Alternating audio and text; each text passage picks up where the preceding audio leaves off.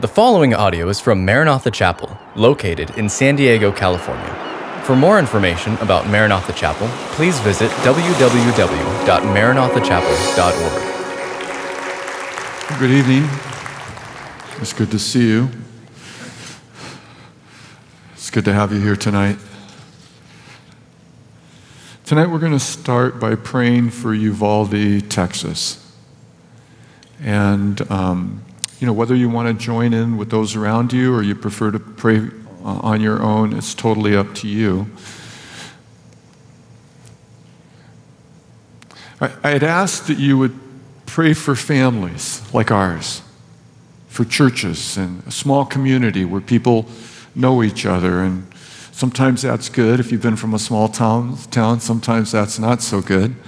But tight-knit relationships that have been devastated by evil. Ask that you would pray for a community, a state, and our country. And we need to realize that in some ways, what has taken place over the last couple of days reaches around the world. And so I'm going to ask you now to go ahead and we're going to spend a handful of minutes praying, and then I will conclude or wrap up. Can I ask you a favor? Let's weep with those who weep. Let's keep our political opinions to ourselves. You have a right to your political opinion. I would die for you to have your own opinion. But tonight, let's lay those things aside and just weep with those who weep. Is that good? Okay, let's pray. Father, the scripture tells us that you grieve and that you mourn with us, that you hold us. And Lord, whether the emotion that we feel or experience is bewilderment or frustration or even anger, you hold us. You understand that we don't understand. And so, Lord, this evening we do pray for a community. We do pray for families, the state of Texas, and our country. And we pray that you will heal their broken hearts, but that you will heal our broken nation. That so many of us that are divided, Lord, that you would bring us back together. Not that we believe the same things or have the same philosophical opinions on things, but Lord, that we would see that beyond those things, that we each one were created in the image of God, and that we can respectfully have conversations. And we cannot agree on things, but still be Americans, still be Christians. Jesus, it was your words to your disciples that the world, the non-believers, would know that we are your disciples, your learners, your followers, by the love that we have one for another. And so our hearts break tonight for this community, for these families, on both sides of the story, Lord. Such heartbreak. And we ask you, Jesus, to heal our land. In Jesus' name we pray. Amen. The title of tonight's Bible study is that being tempted is not a sin. And I don't know if I'm reading more into this personally than what you experience, but sometimes when I am tempted to do something that I know I'm not supposed to do, and it usually involves cookies that my wife has made and given me very strict instructions that they're to cool on the counter. And there's this it's me. I can't blame it on anyone or anything else, but I've learned how to remove a cookie and kind of move the other ones around so that you can't tell it was gone. But wouldn't you know that she counts them? She counts them, and she can tell me exactly how many I've had. And she knows, because we've been together since we were 15 years old, that I typically insert the entire cookie into my mouth. I know this is embarrassing to you. Without biting it. I eat the entire thing. So I want you to know tonight that when you're tempted to take that cookie, when you and I meet in a very tight parking lot and there's one spot, and you see me and I see you, and you cover up the Maranatha Chapel bumper sticker and you pull in front of me, and you give me that big smile that that being tempted isn't a sin. And I don't know why. I don't know, is this you or is it just me? That I feel tempted and then I feel bad. And I should feel good that I didn't give in to the temptation. Now, when it comes to cookies, I don't think I'm going to have victory in that area of my life, but being tempted, and I want you to understand that there is in each one of our lives as Christians, there is that inward struggle to say no to sin, and that's good. It's a good sign. Condemnation is not from God. Condemnation is not from God. He will not condemn you, no matter what you do. I'm not giving you license to go out and sin, but He will not condemn you. He refuses to condemn you because His Son was condemned in your place. His Son, Jesus, died and was judged in your place. So tonight we're going to be in Mark chapter 1, verses 12 and 13, but we're going to spend some time in Matthew chapter 4, verses 3 through 11. You'll find out why. Our takeaway, and this is not a political statement. I was thinking after I wrote this down and had all my notes printed up and submitted them to the media department so that they could make the slides and you know, that somebody might take the wrong thing. But truth trumps temptation. Truth, God's word, it trumps temptation. That when you and I are tempted, that we can turn to God's word in the same way that Jesus will tonight, and God will give us strength through His word. So then, truth, God's word, trumps or overcomes temptation. Our response to an opportunity or a desire to sin, Jesus will show us tonight in our example. And this story is in 3 of the Gospels. Matthew, Mark, obviously, and then in Luke. But Mark's gospel only has 2 verses. Remember, he's fast-paced. He's moving quickly. He's given us snapshots and a photo album of the entire story. Matthew's gospel, which we'll be in tonight as well, has 11 verses, and Luke's has 13. Now, let me qualify something. Maybe this is more of a disclaimer. Some of you saw me earlier today. I was in the back worshiping, and you saw me with a mask on. The reason I have a mask on is because last night I came down with some cold symptoms. So I've been gone all day. And if you think that tonight that I buffer a little more than usual, it's because I'm on cold medication. So if I say anything too wild, I have a good excuse. I want you to know that Mark's gospel combines Jesus' baptism, which we covered last week, His baptism, His anointing of the Spirit, the Father's declaration, "This is my beloved Son, you are my beloved Son with whom I'm well pleased," with the 40 days in the wilderness. They're linked together. This wonderful mountaintop experience and this incredible challenge, probably a challenge that no other man has ever experienced. Jesus' experience. I want you to keep in mind tonight that Jesus is by Himself. We'll talk a little bit about His weakened state, but He's by Himself. And I don't know if you ever feel like you're by yourself. As a matter of fact, the very fact that we have the record means that at some point in time, Jesus shared this with His disciples. When we think about 40 days in the wilderness, I want you to think almost 6 weeks. 6 weeks without food, being exposed to the elements, and that He is physically near death. So we're seeing Jesus in a way that we don't usually see Him. Our exposure to Him is very, very different, and yet the Gospels want us to see Him near death. Some ask, why was Jesus tempted? He's never done anything wrong, right? This is my beloved Son with whom I'm well pleased. I believe that Jesus' obedience through the 40 days of fasting and being tempted by Satan was to prove that He is the beloved Son of God. And Mark wants you to know that so that you can trust in Him when you go through your temptation, when you go through your difficulties.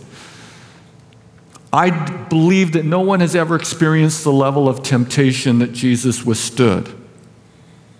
Why was Jesus tempted? I believe another reason He was tempted was that He could serve as an example to you and I when we're tempted. Not if we're tempted, right? Don't leave me hanging up here. But when we're tempted, we can look to him in the pages of Scripture and follow his example. When he was solicited to sin, he responds with God's word. He responds with the word of God. So then enticement to sin is met with truth. I wasn't planning on doing this, but we're going to see in a couple of weeks, granted next week is worship night, but we're going to see Jesus in a synagogue, likely in Capernaum. And while he's teaching, a demonic entity manifests in an individual. And Jesus speaks to it and he says, go. That is what I believe is a power encounter. God's power commanding an inferior evil spirit to be gone, and it leaves. What we have before us today is a truth encounter, and this is what you and I typically will experience, a truth encounter. In Hebrews chapter 2, verse 18, the writer of Hebrews says, again, chapter 2, verse 18, for because he has suffered when tempted, he is able to help those who are being tempted. That is, he is able to bring aid to you and to me in the midst of our temptation. It's not as though we've been abandoned or left alone. We have the Spirit within us, we have God's words in its totality, and then we have Jesus. But we may ask Jesus for the power to say no to sin. Now, maybe it's my personality, but I don't blame anybody or anything else for my sin. I sin because I am weak. I am sin because I don't do what I should do, but I don't blame anything or anyone else for my sin. I know you probably think this guy's no good for nothing. Well, my wife's here tonight. You can ask her. She can confirm what you're thinking. The other question that people ask is, could Jesus sin? He's God, right? So could he sin? So along with being physically exhausted, thirsty, and hungry, it is, listen, this is important for you to say, it is Jesus' human nature that is being tested. It's his human nature. It's the part of him that's like you and like me that's being tested. But the union of his divinity and humanity made it impossible for him to sin. I want you to think about it this way, that the Lord felt the full weight of temptation, but it could not crush him. I know you would never guess that I go to the gym sometimes, and while I'm there, I'm watching these guys doing the bench press, and there's these plates, these many weight plates, and they're stacked up on the end, or maybe they're sitting down in this machine and they push the weight up. It's incredible to me. It's just phenomenal to me. And sometimes when they yell, it frightens me. And when I go to find my weights, it's usually the paperweight that's at the desk with those that are watching over it. Jesus felt the full weight of sin in a way that no other human being has, and he withstood it. And that's what makes it possible for him to help you and me, because he understands our propensity to sin. A little more specific here is that Jesus withstood the pull to alleviate physical suffering through use. Jesus withstood the pull to alleviate physical suffering through the use of his divine power. That is, that his divine power was available, but he chose not to use it. It wasn't clear to me. If he turned rocks into bread to satisfy hunger, then he would no longer be trusting God to sustain him. And I think we need to be careful. I think we need to be very careful that if you and I have a level of power, either in because of a position that we have, or finances that we have, or a gift that we have, we never use that for ourselves. We use it for others. That's how this thing works. We never build a platform or a ministry for ourselves. We use our gifting and our ability to serve others. That's the way the church is different than the world. The world will feed our pride, and we have pride. At least I do. I don't know about you. The issue of sin is either trusting God or ourselves. In 1 Peter chapter 2, verse 22, Peter writes of Jesus, he committed no sin, neither was deceit found in his mouth. He was perfect. He withstood temptation. He was perfect. I'm going to talk a little bit about who is the devil. This isn't exhaustive. This isn't everything there is like in a systematic or biblical theology. But I want you to know tonight that Satan is a fallen spirit. I also want you to know that Satan was created by God, initially holy or without sin, and that sometime in eternity past, he fell. And let me say it like this, not to be disrespectful, but what God created beautiful became corrupted. He's a corruption of what God initially intended for Satan to be. And he led a group of spirits, other angels or spirits, in rebellion against God. And I'm not going to say too much about this, except we see the result of that rebellion around us, unfortunately, every day.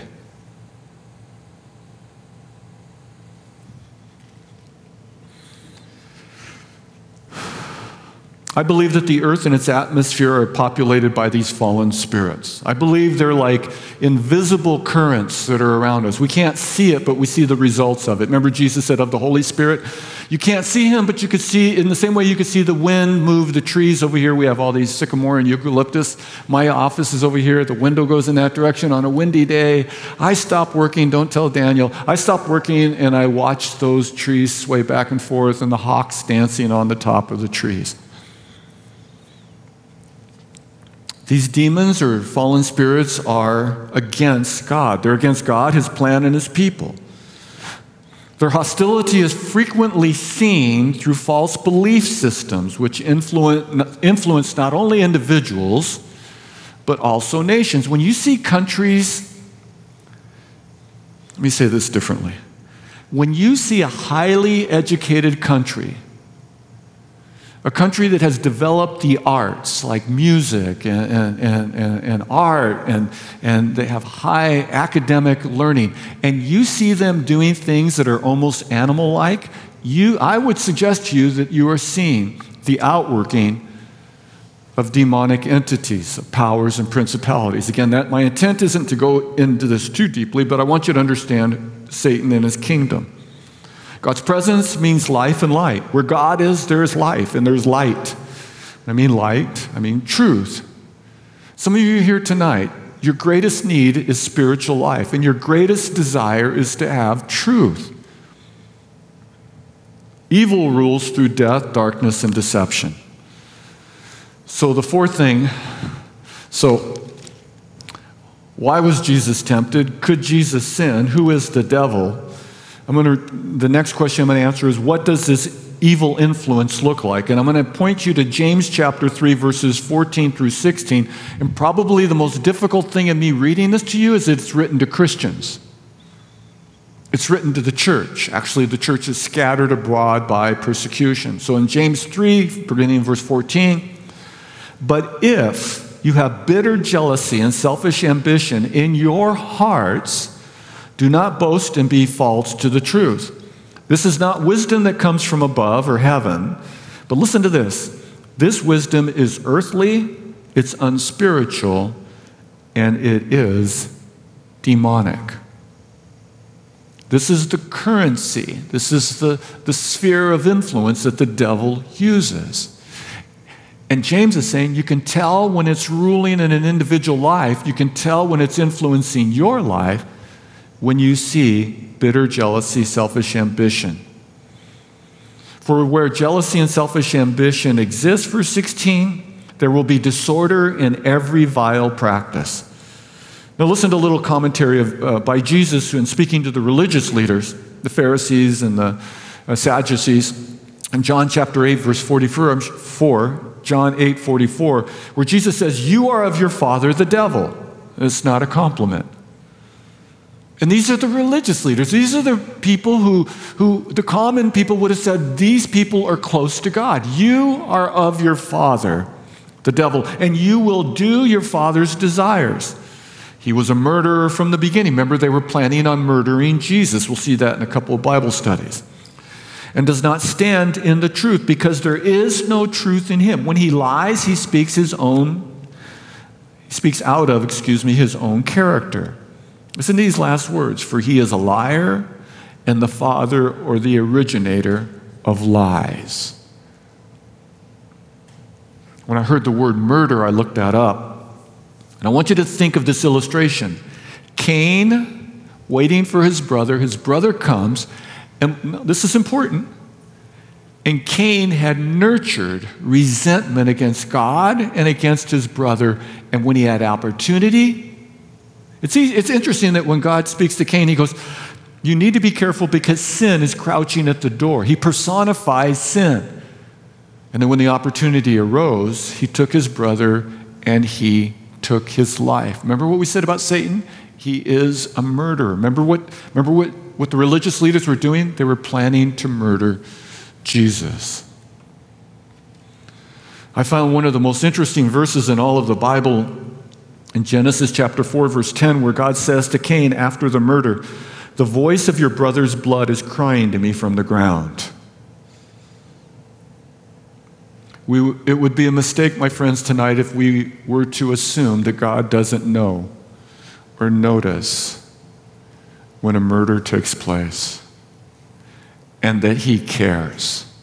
Your brother's blood is crying to me. I can hear it from the ground. Some theologians said that by the time you get to the global flood, yes, I believe it's literal and I believe it's global, that a part of the judgment represents in all the people who had been murdered and whose blood cried from the ground for justice. I'm glad smarter men than me say that, but it makes sense. In the breaking of the fifth seal from Revelation chapter 6, verse 10, the saints who are underneath the altar say, O sovereign Lord, how holy and true, how long before you will judge, listen to this word, and avenge our blood on those who dwell on the earth. And these were the martyrs that came out. So my friends, as we sit here tonight, God knows, he understands, and he will judge those. Jesus said of Satan, again, there is no truth in him. In the wilderness with Jesus, as was the case in the Garden of Eden, Satan speaks lies that question God's goodness. And you and I experience it. Maybe it's more subtle because we're Western-minded, Western-thinking people. But whenever you encounter a thought or an idea, a philosophy, a teaching, maybe you're in a university and God's goodness is being questioned and his reputation is being maligned, I would suggest to you that the enemy is influencing that determination. So, all of this means that you and I consistently resist invisible currents of thoughts and accusations. That every day you and I move through a world, we can't see them, but there are these invisible currents of thoughts that are anti-God and who accuse you or condemn you, as I said earlier. Meaning that you and I consistently reject the idea that God is unfair or restrictive in any way. That you and I, it's ongoing work in our minds to say, no, God is fair, God is just, God is good. You might say that we preach to ourselves. And then lastly, this means that you and I consistently assert truth in the face of lies about God and ourselves. I want to read you a very famous quote. And it's so famous that I had a hard time finding it, even with Google and all of that stuff. This is from a book C.S. Lewis wrote called The Screwtape Letters. Very, very interesting. I don't know if any of you have had an opportunity to read it. But the reason I couldn't find it is because the quote doesn't come from the book, it comes from the preface. This is the quote. Lewis, right? C.S. Lewis. There are two equal and opposite errors into which our race, humanity, can fall about the devils. One is to disbelieve their existence. That is, we're so scientific that we don't believe they exist. The other is to believe and to feel an excessive and an unhealthy interest in them. That is, they dominate our thought life. We blame them for everything. My friends, if you're a Christian, Jesus has completely defeated the enemy. They themselves, the devils in parentheses, are equally pleased by both errors and hail a materialist as well as or a magician with the same delight. I used that quote when I was a youth pastor more years ago than I would like to acknowledge, but I feel like this is so true. There's a balance. They're around us. They attempt to influence us, but they are not. They are not the cause of all things. So let's go ahead and look at the tempted. First, provision. So Mark 1:12 and 13. So Jesus is in the wilderness. He's by himself. And, he's not by himself yet in verse 12. He's tempted by Satan. The Spirit immediately drove him into the wilderness. That should catch your attention. He comes out of the water. The skies, Mark says, are ripped open. There's a violence to it. And God's word comes down. It's spoken. It's profound to the Son. This is my beloved Son in whom I'm well pleased. And then what happens? He's driven further into the wilderness. Verse 13. And he was in the wilderness 40 days being tempted by Satan. Now, theologians believe that what we're looking at tonight, and I agree, take place at the conclusion of those 40 days. I believe that it's possible that for all of the 40 days, he was being tempted by Satan. If you don't agree, that's okay. And he was with the wild animals, which may be a reference to Eden, and the angels were ministering to him. When I talked about the wild animals, it may also be a reference to the danger that he may have experienced. So please know that Jesus' baptism and his temptation are linked by the word immediately. The same Spirit who empowered Jesus for ministry now drives him deeper and deeper into the desert. This isn't what I would expect. I mean, like, come on, give me the miracles, give me the deliverance, give me the great discourses of truth. But that's not what God does. He drives him into the desert. The terminology is forceful. To a first century Jew, the wilderness represents the unknown, represents danger. People die for lack of water and food, and exposure to excessive heat. You know, I told you a couple of weeks ago that Wanda and I celebrated our 47th wedding anniversary. And from time to time when we were younger, we don't get a chance to do this. And I don't even know why I'm saying we get a chance to do this, but we would go to a theme park. Now, you need to know that my wife loves roller coasters. The higher they go and the more the descent, going straight down, I'm not so much. You know, the way they design roller coasters, at least the wooden roller coasters, I know I'm probably dating myself here, but they have this, they whip you around a little bit, and you think, I got this, and they have like not even a seatbelt across you. They have a little bar, which I protest that, but, I want to be like locked in, one with the thing, and then all of a sudden, this thing whips around and it starts climbing. Click, click, click, click, click, click, click, click, click, click, click, click, click, click, click, click, click. And I'm not saying it's high, but at Magic Mountain, I mean, the space shuttle's going by, satellites are going by. Click, click, click, click, click, click, click, click, click, click. I'd be lying to you if I didn't tell you that I rededicate my life to Christ every time we get at the very top. So Danny, the big chicken, feathers flying everywhere, he's holding on to this thing. I wedge my legs in there, I'm holding on, and my eyes are closed. I'm not afraid to tell you that.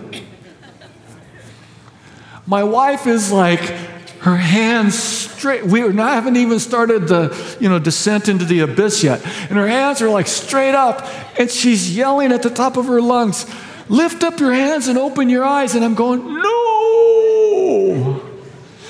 It's so bad that I confess sins that I've never committed. I just want to make sure I have my bases covered. And then we go down and around and around and around, and I'm speaking in tongues, and I'm going, oh, it comes to an end. And she goes, that was amazing. And I'm going, I'm going to die. Isn't it interesting that God would put two people who are so different together? She stretches me. I don't stretch her. I don't know why, but I do have my limitations. The wilderness or the desert represents the unknown. And you have a wilderness. You have that part of your life that's the unknown. For me, a part of my life was my mom's side of the family. We never talked about them. It was the unknown. In a Hispanic family, if they tell you don't talk about it, you don't talk about it. The wilderness was dangerous. People died for lack of food and water, the very basics. And then there's exposure to the heat. Now let me ask you these questions. These are rhetorical questions. You don't need to answer them. But could it be that being Spirit-led means that life gets harder rather than easier? Could it mean that the Spirit-filled life gets more difficult than it does easier? The second question I'm going to ask you is no easier than that one. Could it be that the Spirit-filled life is sometimes dangerous and not safe? Could it be that it's dangerous and not safe? That it's the unknown? That people perish there? Could it be that God calls us to trust Him in the wilderness? There's a Chinese military strategist named Sun Tzu. He was born in 544 BC, if you've never heard of him. But he's quoted in a book called The Art of War that is used today. And his quote is this: the highest form of generalship or leadership in the military is to conquer the enemy by strategy, by thinking things through, by having a plan. And Paul writes of Satan's strategy in 2 Corinthians chapter 2, verses 11 and 12. 2 Corinthians chapter 2, verses 11 and 12, where Paul writes, "Anyone whom you forgive, I also forgive. Indeed, what I have forgiven, if I have forgiven anything, has been for your sake in the presence of God." Something happens in the presence of God. And there was this individual, I'll talk about it in a minute, there was this individual who was disciplined by the church, and then Paul says, that's enough. The discipline has to come to an end. The desired outcome of any discipline is that a person would be reconciled to the community, reconciled to the family, reconciled to the relationship, reconciled to church. And Paul says that we've come to the time and the place where now we need to restore this person. Now we need to, listen, how's that restoration take place? Now we need to forgive. And in doing so, counteract Satan's plan. That when we don't forgive, we're still Christians, we're still Spirit-filled, we're still loving Jesus, but when we don't forgive, we fall into the enemy's hands. So tonight we're going to look at three temptations, from Matthew's Gospel. If you need to turn there, we're going to be in chapters 4. And we're going to go through verses 3 through 11, I believe. Yep, that's it. So I want you to remember this. Jesus has been sent into the wilderness for the purpose of fasting for 40 days, and he's been done so, this has happened by the will of God, but by the Spirit. The first thing Satan does is he questions God's goodness by highlighting the lack of provision. We talk about Jesus didn't have anything to eat. Secondly, Satan twists a verse from Psalm 91 to question God's protection. And then lastly, the devil tempts Jesus to circumvent the cross by worshiping him. That is the devil. The three temptations question the Father's declaration at Jesus' baptism, "You are my beloved Son in whom I'm well pleased." So first, provision. Again, Matthew chapter 4, verses 3 and 4. And the tempter, which also can mean slanderer or accuser. Now that's Bible speak for saying pay attention. When you are slandered, when you are accused, when you are tempted, it is the enemy. It is not God. It is the enemies behind it. And the tempter came and said to him, "If you are the Son of God," so questioning what the Father said at Jesus' baptism, "command these stones," and I'm sure there were many, "to become loaves of bread." But he answered, this is Jesus' reply. This is from Deuteronomy chapter 8, verse 3. "It is written." Remember I said early on, this is a truth encounter. There's no yelling or screaming or rolling around on the ground. This is engaging the enemy with truth. This is how you and I engage the enemy with truth.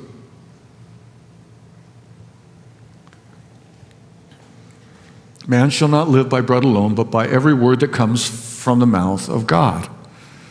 Satan challenges God's word. If you are the Son of God. Remember what the serpent said in the garden to Eve? He said to her, "Did God actually say, 'You shall not eat of any tree in the garden'?"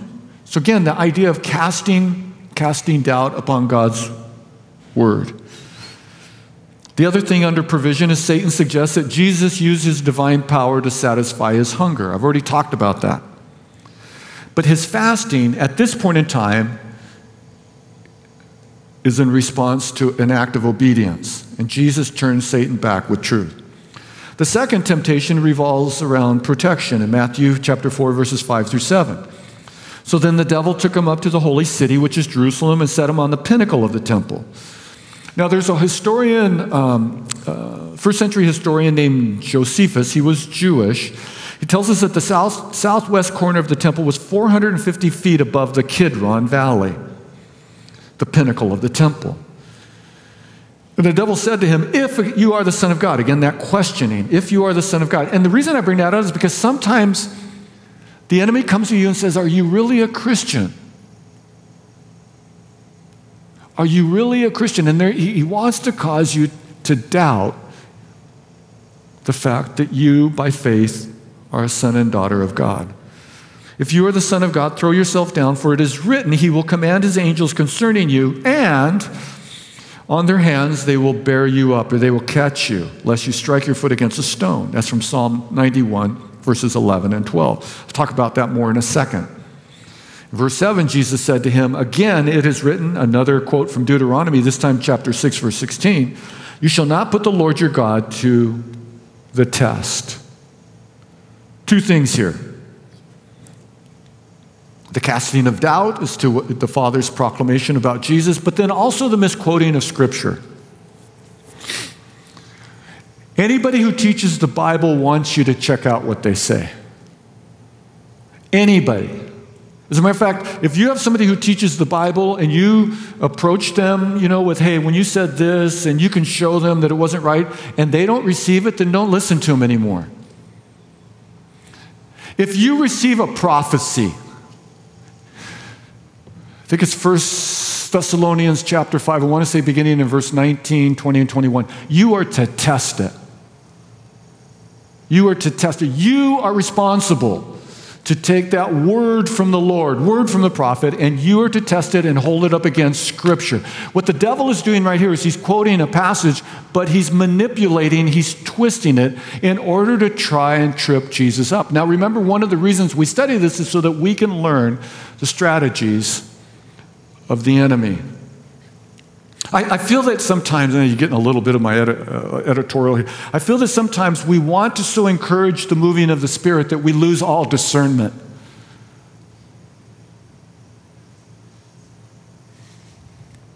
I remember the verse in the book of Acts regarding the Bereans that said that even the Apostle Paul, they went and made sure that the things that he taught were so. That's all I'm going to say on my editorial.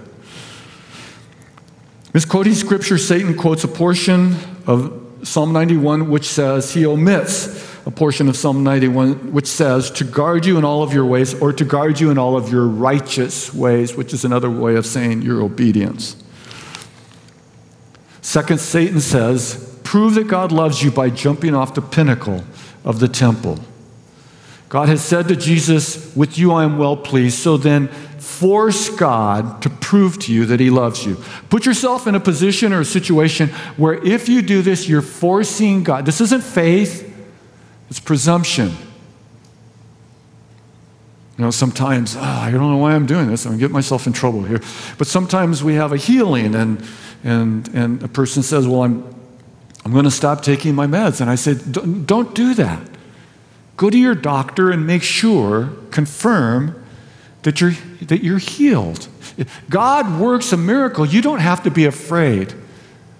And then follow your doctor's orders. He will confirm the healing.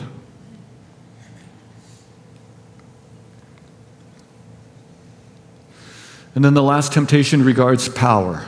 In Matthew 4:8, it says, and again the devil took him to a very high mountain and showed him all the kingdoms of the world. Obviously this was miraculous.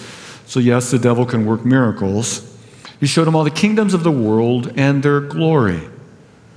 And he said to him, all these I will give to you if you will fall down and worship me. And then Jesus said to him, begone, Satan, for it is written, Deuteronomy 6:13. You shall worship the Lord your God, and him only shall you serve. Then the devil left, and behold, angels came and were ministering to him. It's very interesting to me that Jesus doesn't dispute the fact that Satan at that time, I believe things are different now, but at that time, the god of this world and the prince of the power of the air had the authority to give Jesus something. I'm not sure what that means, but he had he had the authority to do that. And I'm not so sure that that exists today. But some believe that when Adam sinned, he forfeited stewardship of earth to Satan. And Satan is saying, if you will come, this is what he's saying. He says, if you will come and kneel down one time and worship me one time, put yourself before me just one time, I'll give it all to you. And Jesus doesn't in any way challenge his ability to do that. My friends, I'm almost done. How many things in our world demand that we worship them? That we give our time and attention, our loyalty, our finances to them? Jesus says, you shall worship the Lord your God, and him only. Only shall you serve him. I want to read to you from Colossians 13:15, and then I will be done.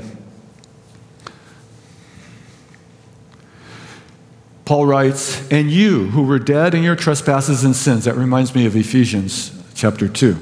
And you, and these are Gentiles, you who were dead in your trespasses and sins, that is the spiritual death, and the uncircumcision of your flesh, God made alive together with him, having forgiven us all of our trespasses by canceling the record of debt that stood against us with its legal demands. This he set aside, listen, this he set aside, nailing it to the cross. What happened when he nailed it to the cross? Hear this, my friends. He disarmed the rulers and authorities. Those are spiritual entities in the kingdom of darkness, the rulers and the authorities, and put them to open shame by triumphing over them in him. So I'm going to close with this. I want you to, as we're done here, I'll be done as soon as I can. As we're done here, I want you to leave doing me a favor. No roller coasters. Okay, no Magic Mountain. I want you to leave here tonight, and I want to ask you, do you understand your Bible? When you read your Bible, do you understand what it says?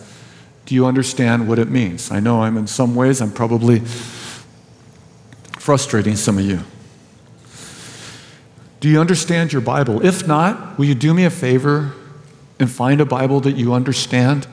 All night I've been talking about using the Word of God to come against temptation. So my question to you is, do you understand the Bible? Whether you're a new believer, the Bible's new to you, whether you have great learning aptitude or reading aptitude or you don't, do you understand the Bible? And I want to give you 3 different kinds of Bibles.